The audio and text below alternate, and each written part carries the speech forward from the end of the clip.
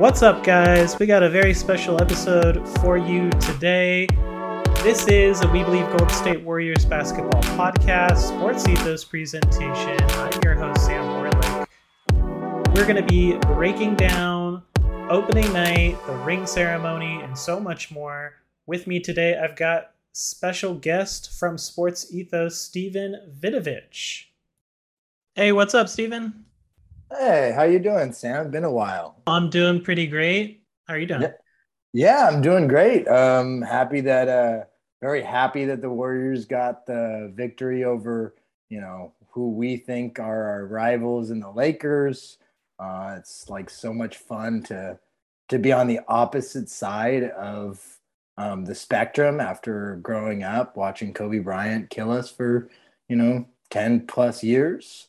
So it's so much fun to be the favorites. And yesterday's game was a lot of fun. I'm sure we're going to get into it, but I'm just so excited that the NBA season is back. I've been doing some football work at Sports Ethos, but basketball is my true love, my true passion. So it's great to be back on with you, and it's great to be talking about the Warriors. Yeah, 100%.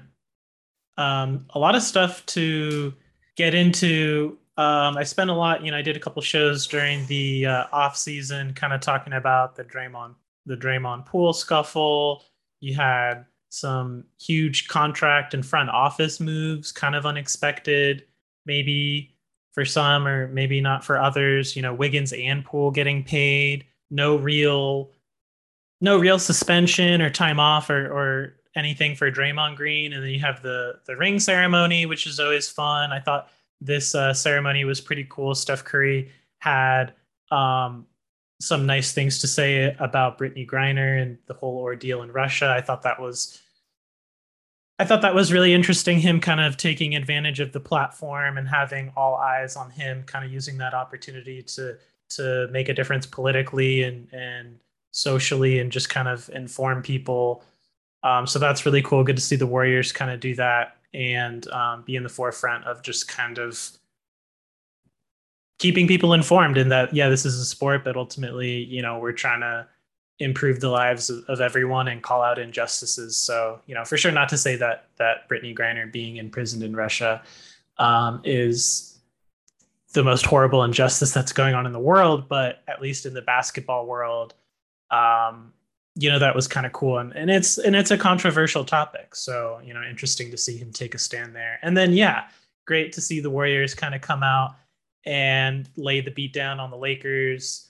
It wasn't all rosy the whole game. There were definitely some moments where it's like, all right, the Lakers are going to finally put in some effort and claw back into it. But 123-109 for the final score. Did you have any takeaways from the first game? Yeah, I thought it was on the ring ceremony. I just wanted to add one thing. I agree with you on Curry using his platform for positive change in the world. I think that's great. I also found it funny that Klay Thompson continues to be Klay Thompson, and I think he forgot something in his opening speech to pass it along to Steph.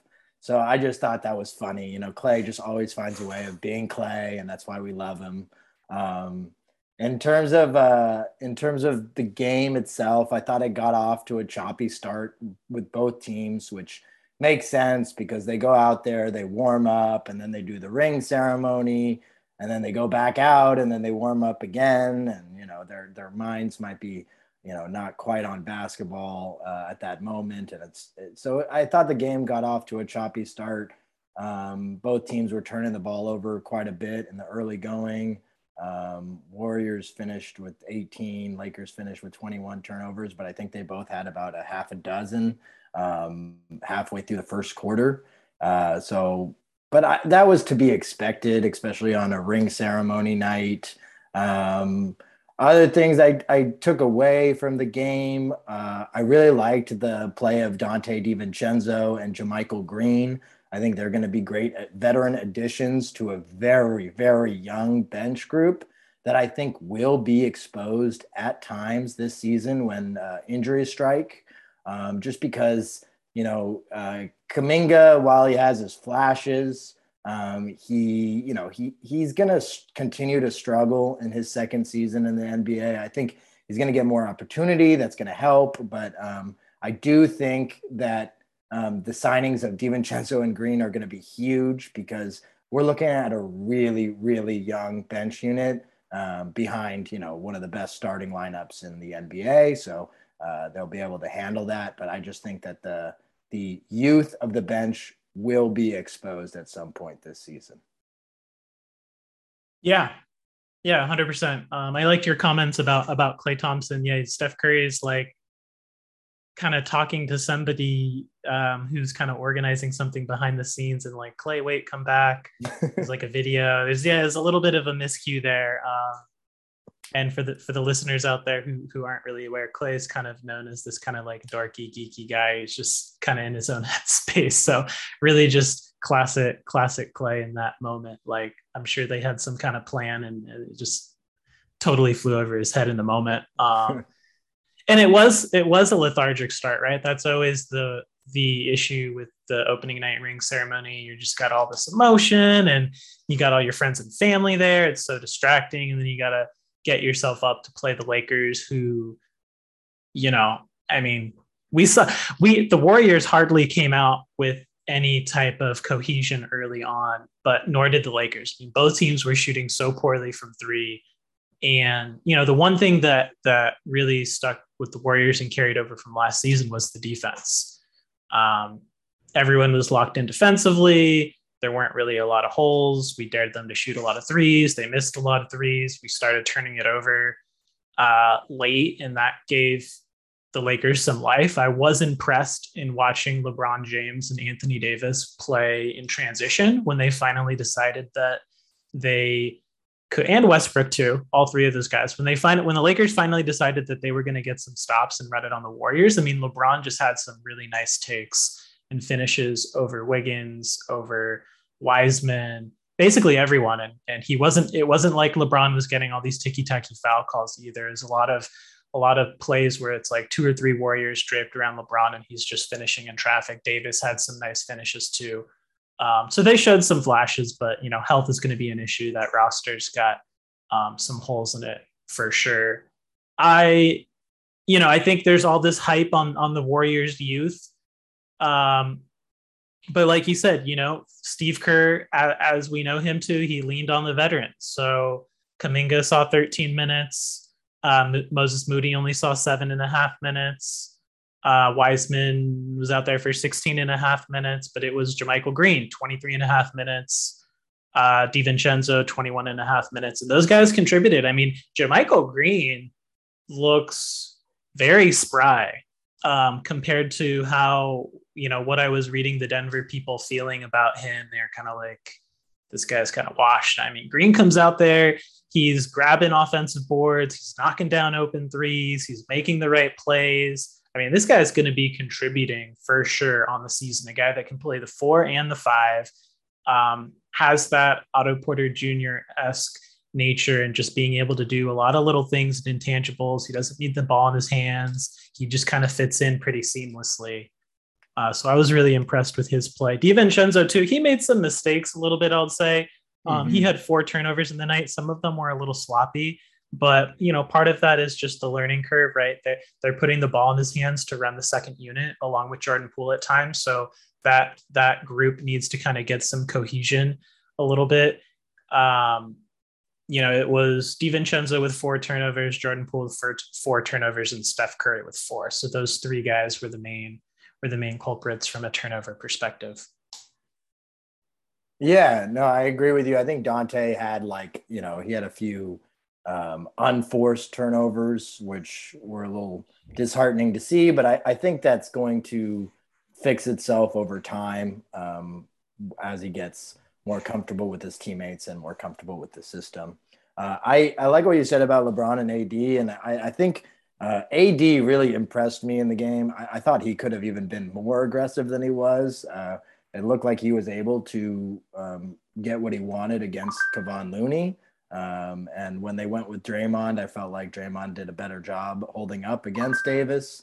But I really liked what I saw from AD. And of course, LeBron at age 38 continues to just, defy father time. It's just unbelievable how he's able to do whatever he wants on the court. Although that one offensive foul that got called back, I believe he traveled on that play. So I was a little disappointed that that ended up getting reversed, but it happens.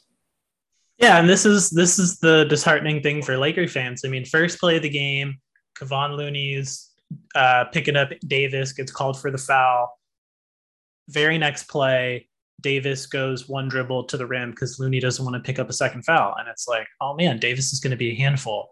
And then they didn't really go to that action the rest of the night where it was like Davis on the low block. It was mostly, Davis getting fed off of passes, not really posting him up. So yeah, I think, and I agree, the adjustment by the Warriors of putting Draymond on Davis, who's historically done a very good job of shutting him down, but you just see glimpses of where the Lakers have the potential to offensively be a force to reckon with when just Davis is such a handful, but then not having the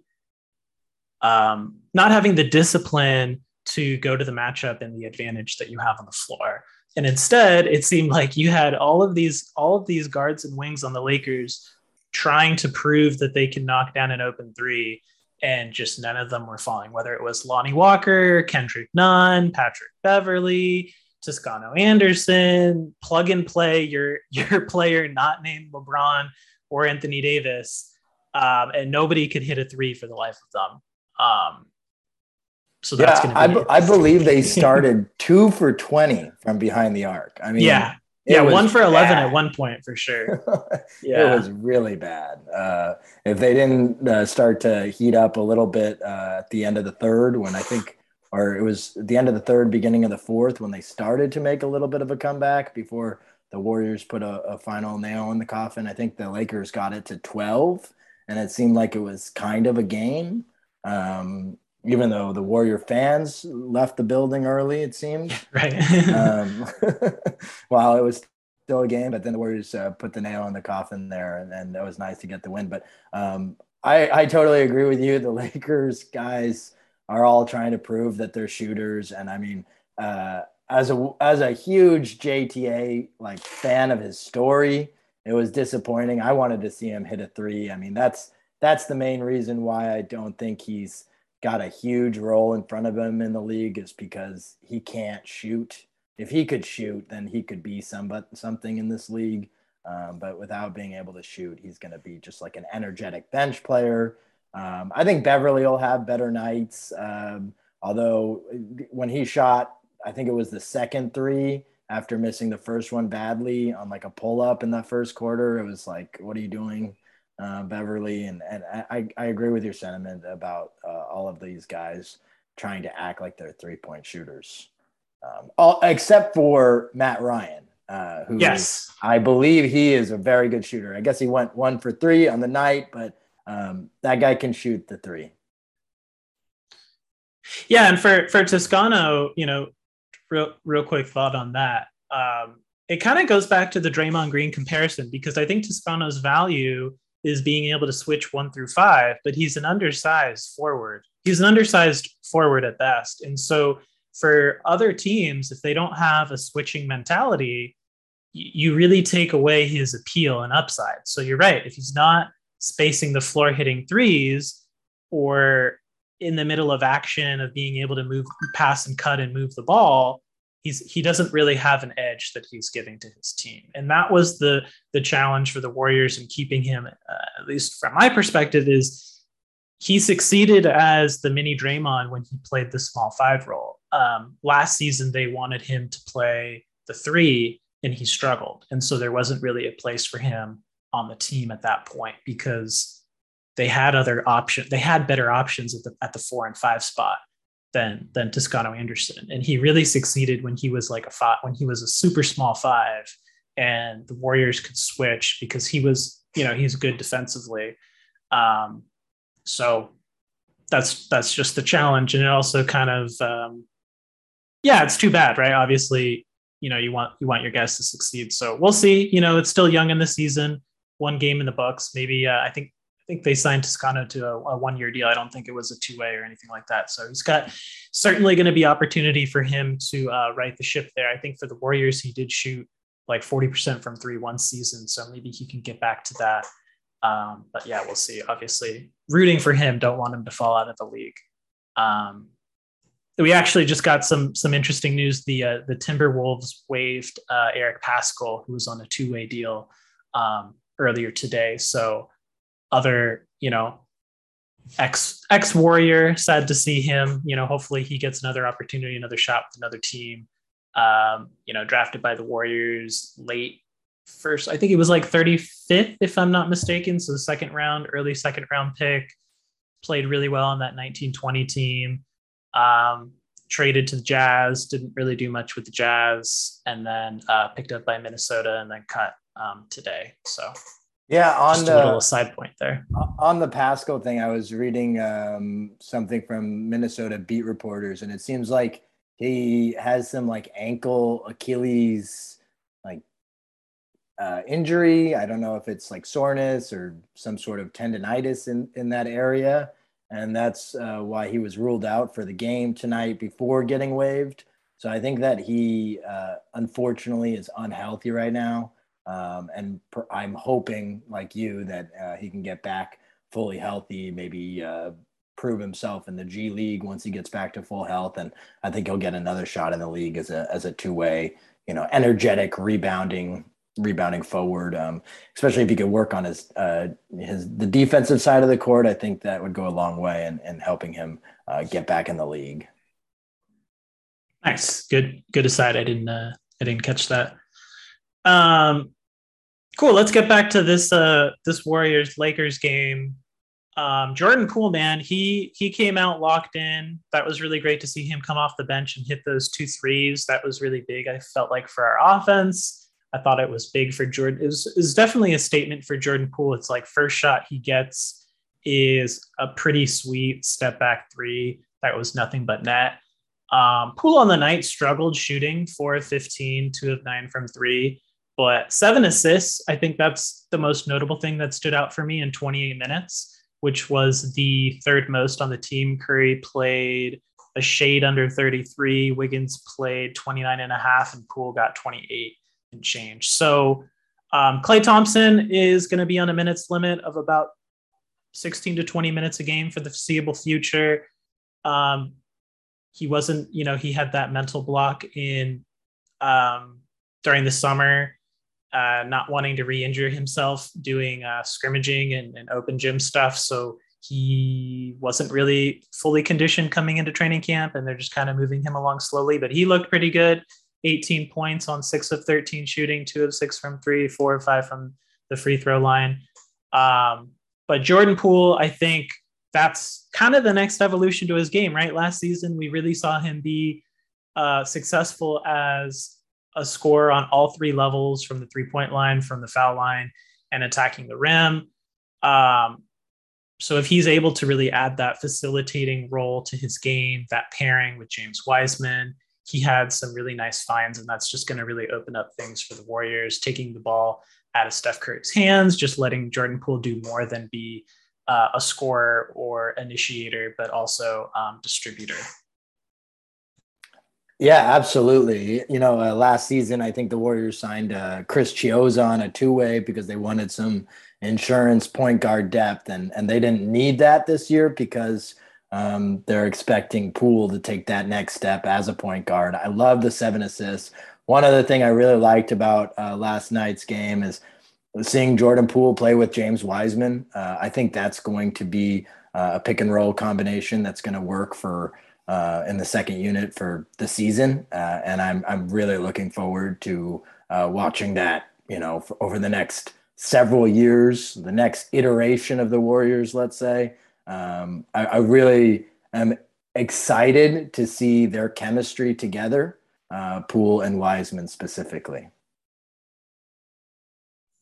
Yeah, and kind of a nice segue there. James Wiseman, obviously his first regular season action in, I think it was April of 2021. No, No, 2020. 2020. Sorry, 2020. Man, so it's been a long time since we've gotten some regular season NBA action from James Wiseman. He looked good. Obviously, 0 for 4 from the foul line, which is a point of emphasis for him. He's obviously got the jitters. Saw him in summer league in the preseason doing pretty well from the foul line. Not great, but definitely better than 0 for. Some really nice finishes though inside. I think that's going to be just bread and butter for the Warriors. Kind of that JaVale McGee spot where he can be a finisher, dunker at the rim, but also it's not just going to be alley oops. He can get it in transition or in the paint and just finish over people or finish through people too. So I think that Wiseman's got a great opportunity in front of him here. Draymond Green only played, 24 and a half minutes. So Kevon Looney played 20 minutes. I mean, Looney doesn't need to be, Draymond Green and Kevon Looney don't need to play 30 minutes, either of them, really. I think this is a great spot for Wiseman to hover in the 15 to 20 minute range. He got a block defensively. You saw the patience he had defensively, only 2 personal fouls, just being able to change shots. I forget the play where he got the block, who it was against, but you just saw him have the patience to go full vertical. And you just saw his length on full display because it was such an easy block for him, but he didn't overthink it. He didn't rush things. You just see the game slowing down for him on both sides of the floor. The timing on offense is really nice to see. He hit a mid-range jumper, so that's good. I just was overall impressed with James Wiseman. It was a good building block. Obviously, there's a lot to improve on. You don't want your center going 0 for 4 from the foul line. But 8 points, 7 boards, and a block in 16 and a half minutes, 4 of 6 from the field. Definitely not a bad start. Yeah, absolutely. And then the thing about the free throw line is what I want to see is I don't mind the 0 for 4. I just hope that it doesn't deter him from going to the rim and, trying to get more fouls to get himself back to the free throw line. I don't want him to be scared of getting fouled because of the poor free throw shooting from the opening night. So I hope that doesn't happen. It didn't seem like it was the case last night, but or on Tuesday night, but just something that I'd like to keep note of moving forward for him. But yeah, I'm very excited about Wiseman at the, I try to be a little bit conservative with my beliefs of potential for players. And I'm starting to believe that James Wiseman could be a starting center in the league. I'm not going to go further than that at this point because, we've seen one game since, like you said, 2020. But I do think he has the potential to be a starting center. And I really like that, especially for the Warriors who really need some center depth. So. Yeah, good point. For young players, it's about keeping your confidence, sticking with the plan, not overreacting. So being aggressive, attacking the rim, getting fouled, you're going to hit your free throws. Just stick with it, big man. Yeah, exactly. I love that. And I mean, Warriors are going to be scary, man. If Wiseman can be any type of consistent, 10 and 7 with some, verticality and rim protection and not fouling out in 10 minutes and just continues to build on game after game after game. I think it's going to be interesting. Jumping ahead real quick to assuming the Warriors make it to the postseason, I don't think that's a big if. I think the Warriors should be favorites to barring some catastrophic yes. injury. Yeah. It's going to be interesting to see what Steve Kerr does with the rotation. We saw last season, despite promising play from Moody and Kuminga, who filled in for injuries at times, they each had some small opportunities here and there, but he mostly played the vets. And I really don't feel like this season is going to be much different. You've got JaMychal Green and DiVincenzo who fill in the GP2 and Otto Porter Jr. departures. And I think Wiseman situationally, but you still got your main guys, Andrew Wiggins, Draymond Green, Kevon Looney, Klay Thompson, Steph Curry, Jordan Poole, who are going to soak up the majority. So I think that this is really great regular season development, but I think, and we're only one game in. And of course, Warriors have 15 back-to-backs this season. So there's going to be plenty of opportunity for these young guys to play. Guys are going to get rested. They're going to be managed minutes wise. But I think come postseason, I still think we're a few years away from seeing James Wiseman in kind of a premier role, or Jonathan Kuminga and kind of this thrust into this major rotational role where they're able to really impact the game, and their box score reflects the same. Yeah, that's a great point, Sam. I totally agree with you on the I guess it would be an 8-man rotation. The starters, the 2 vets they added, and Jordan Poole as like a playoff, initial playoff rotation. But I do think Wiseman has a shot at being the 9th. I believe we had 9 guys last year, right? Bielitsa was like right on the fringe of like a playoff rotation guy. I think if Wiseman does enough this year, he can be that ninth guy in a playoff rotation who, like you said, he's not going to be a premier player, but I could see him, maybe getting 8 to 14 minutes off the bench in certain postseason matchups. Yeah, totally. No, I agree with that, especially because what he brings something to the team that nobody else brings with his athleticism, size, and rim protection. So you throw him out there to soak up some fouls, finish some plays. Sure, would have been nice to have him against maybe like the Memphis Grizzlies or the Boston Celtics last season, just for some more athleticism and size. One guy who I think is on the outside looking in a little bit is Jonathan Kuminga. And I don't think that's anything against Kuminga. I just think that positionally they've shifted him over to small forward when all the forwards in front of him are healthy. You've got Draymond Green and Kevon Looney and JaMychal Green. Well, I guess Looney's playing more the center. But when Draymond Green and JaMychal Green are both healthy, Kuminga's minutes at power forward, I think, are just really not there. And he's mostly being asked to play the 3. And it seems like as the small forward, they're really focused on not his scoring, but his defense. They want him hounding the ball, super aggressive defensively in the passing lanes. And we saw some of that in 13 minutes. He got a block. He had some really nice hustle plays that didn't end up being steals, but just deflections out of bounds. 0 for 3 from the field, 0 for 2 from 3. The offense was a little shaky for him, but he still got 3 rebounds. So, I'm still really high on Jonathan Kuminga. It'll be interesting to see how he adjusts to that positional change, if he really buys into all of that and continues working on his game and isn't discouraged by the low scoring. Because last season, he subbed in for Draymond Green when Green missed those 20 to 30 games, and Kuminga was like, 10 to 15 points off the bench, easy money for a good chunk of those games. Consistent offense off the bench, sometimes starting, just finishing, doing a lot of finishing that James Wiseman's kind of doing now, or JaMychal Green's doing now. Yeah, you make a great point on the whole positional change. And here's a question I have for you is on this like whole power forward, small forward thing. So we're talking about, there are going to be some back-to-backs where Draymond's going to sit out. Maybe JaMychal Green misses some time.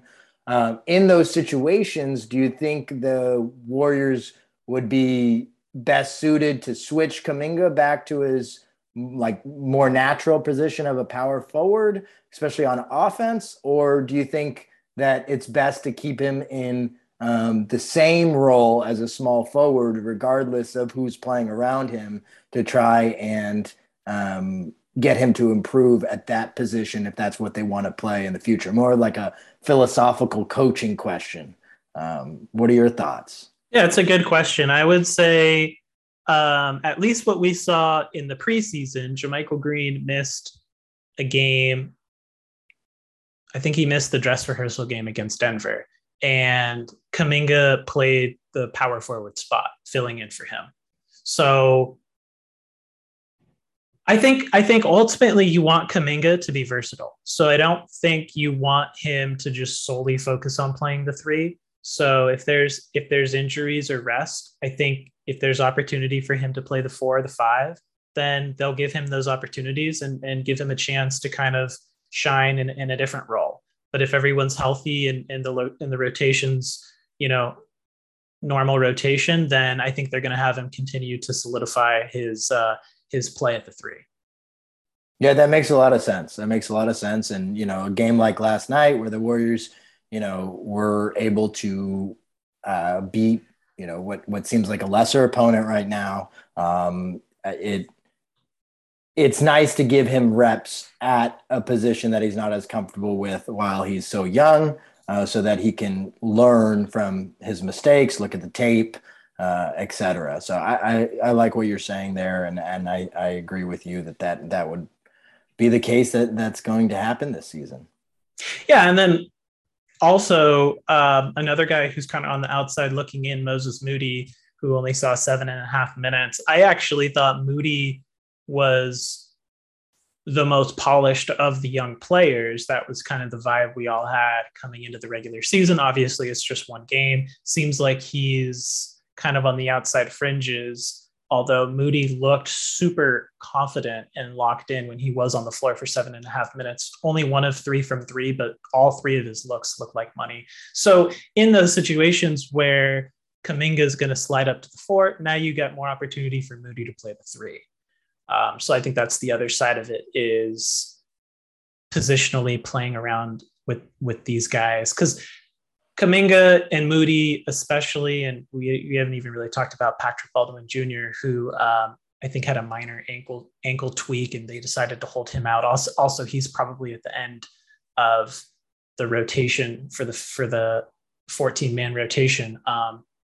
They want these guys to be able to play multiple positions, right? That's the future of the NBA. You don't have like your set. You don't have guys who can only play one position. You want this positionless basketball.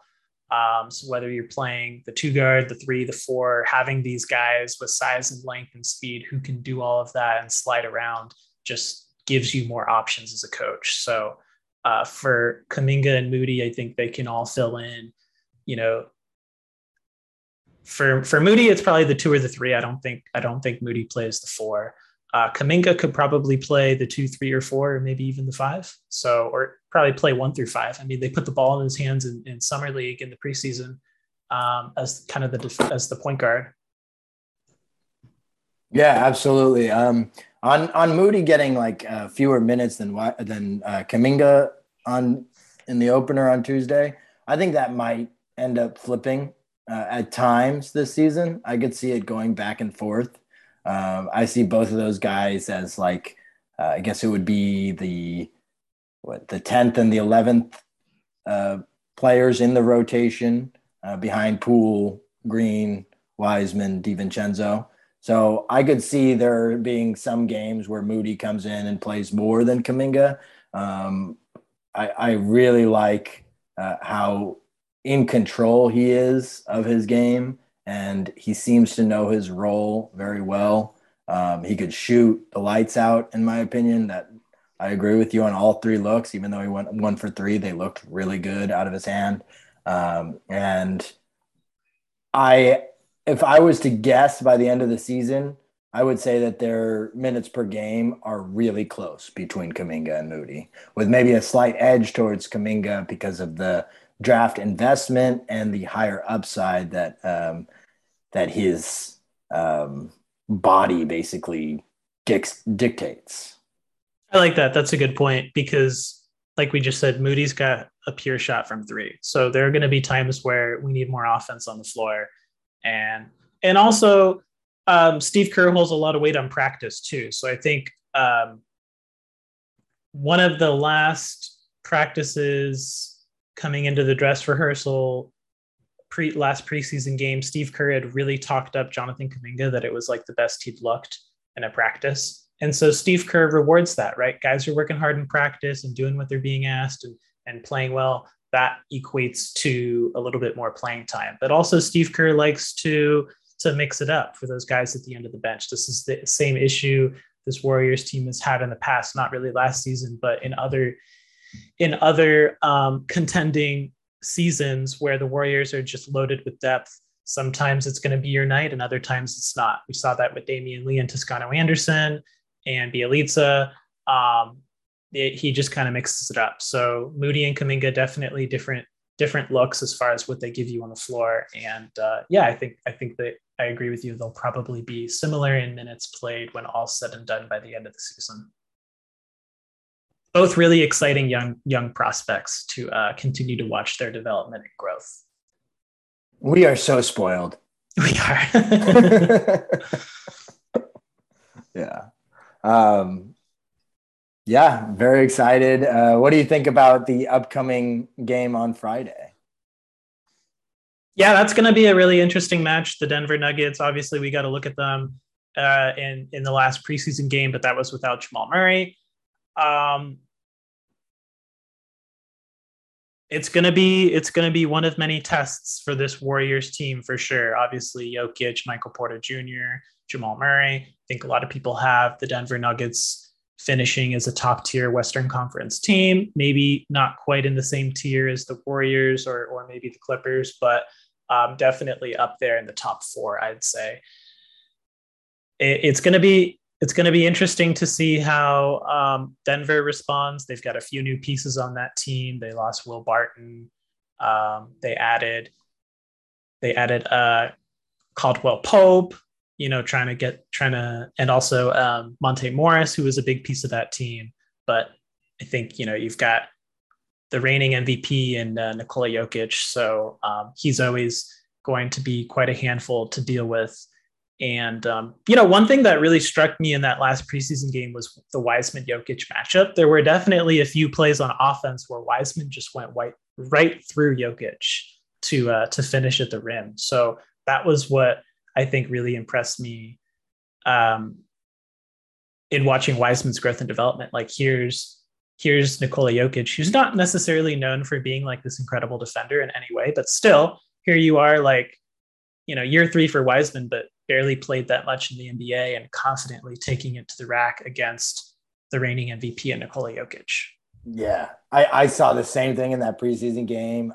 It was so much fun to watch. I got so excited watching Wiseman dunk over Jokic and a lot of other Denver Nuggets in that game. He was really aggressive. I'm really excited to see how he looks on Friday. He's definitely the player I'm most interested in watching their development this season is James Wiseman.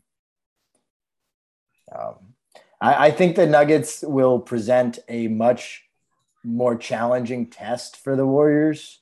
I could see it being maybe a wake-up call kind of a game where the Warriors, if they come out as flat as they did to begin the game, which, maybe they won't. There's no ring ceremony. That's all in the past now. But if they come out flat, they have a team across from them that has a lot more depth than the Lakers, as we saw on Tuesday. So I'm very interested to see how they come up against Nikola Jokic, Jamal Murray, Michael Porter Jr. It's going to be a great game. I honestly have no idea who's going to win it. Right, and we're all going to overreact whether the Warriors win or lose, right? Because that's the best thing about being a Warriors fan. The team's under a microscope and up on a pedestal at the same time. So they have all these expectations, but critics lurking around the every corner. But I do think that this is going to be like the real first game of the season, opening night, the Lakers, just like a lot of lethargy on both sides. This wasn't really a serious game for opening night, I would say. So I think this is going to be a game that both teams have circled on their calendars as far as we really want to make this a statement game and come out and get the win. I agree with you. It's going to be interesting to see how either team performs. There's going to be question marks on both sides. We're going to need a lot more offensive firepower, I think. And I think that the Nuggets are going to definitely pose a much more significant challenge on both sides of the floor than the Lakers did. And if we turn it over 18 times and, shoot 16 of 45 from 3, I don't know. I don't know how it's going to go for us. Yeah, and I think Denver might be hungrier than the Warriors, unfortunately, because we beat them in the playoffs last year, there might be a little bit more hunger on their end. I hope not, but that's just a sneaking feeling I have about Friday's matchup. Yeah, that's a good point, and I think that's going to be a trend throughout the season, right? I think the Warriors really had a sense of urgency last season from the first game of the season because nobody had the Warriors anywhere near finishing at the top. And so everyone had a chip on their shoulder, and we really just came out and blitzed the league. And now, kind of as the reigning champs, you're out here trying to repeat and defend the championship, but it's a little bit different. And then you've got all of this depth, and you've got these guys who just got paid, and the vibes are definitely different. So I agree with you. We're going to see, who's got that edge and who's hungrier, and is that enough to be the deciding factor in who comes out on top. Yeah, absolutely. I totally agree with you. I'm very excited for the upcoming season. The one thing, though, that the Warriors have in their favor in that respect of championship hangover is that they've been here before. And I think that makes a difference. Like, not everybody on the team has been there before, but the core guys have won a championship and then gone through maybe a little bit of a lethargic start to the following season, not having that edge that a Denver Nuggets team will most certainly have this season. I do think that works in their favor. Yeah. Yep. I agree. So, Steven, you got anything else cooking over at Sports Ethos that you want to give a little shout out to? Yeah, I would recommend everybody who follows fantasy basketball, who plays fantasy basketball. We just released or we transitioned from our draft guide, which I hope helps you guys win your fantasy basketball leagues, over to Fantasy Pass. So you can get a $5 monthly subscription, and you basically get access to all of the pros, all the fantasy advice. We got Q&As with just the pros every day. We got articles pumping all the time, daily, weekly articles, dynasty content, projections, just everything that you'd possibly need to help win your fantasy basketball league. I'm in probably too many leagues myself, but very excited for another fantasy basketball season. And if anyone is a fantasy basketball fan or fantasy football, we got fantasy football cooking. We got some baseball stuff in there. And if you play DFS, daily fantasy, we got that. I gave out Andrew Wiggins plus 5.5 rebounds in Tuesday's game, and it barely hit. He got 6. But I love Wiggins' ability to rebound. I really think that our pros who give out player props and DFS picks of the day are the best of the best. So come on in and join the party. Thanks, Steven. Yeah, I myself am in a few fantasy leagues as well. It's all crazy that first week of the season, you're like desperately trying to get to the wire and pick up those guys that nobody drafted. Somebody over on the Memphis Grizzlies is catching my eye, that rookie Santi Aldama. Aldama. Yeah. Already got 17 and 10 in 27 minutes. Brandon Clark was thought to really fill in for Jaren Jackson Jr., but they like Santi, I guess. He can shoot 3. 17 and 10 in your first game. Yeah. Yeah, he's going to be a hot pickup, no doubt. Well, cool, man. Always appreciate you taking the time to jump on the show. Let's go Warriors. I'm sure we'll have you back again soon. And the season's going to be a lot of fun. And I'm sure we're going to have a ton more to get in and talk to as everything kind of unfolds here. Absolutely. Always a pleasure to be on, Sam. Look forward to listening to the next one, and catch you next time. Sounds good, man. You take care. All right. Bye-bye. And once again, this has been a We Believe Golden State Warriors basketball podcast, Sports Ethos presentation. Please give me a follow over at Twitter if you haven't already. That's at SD Orlick. Subscribe, rate, and review the show. Thanks for tuning in, guys, and we'll catch you on the next one.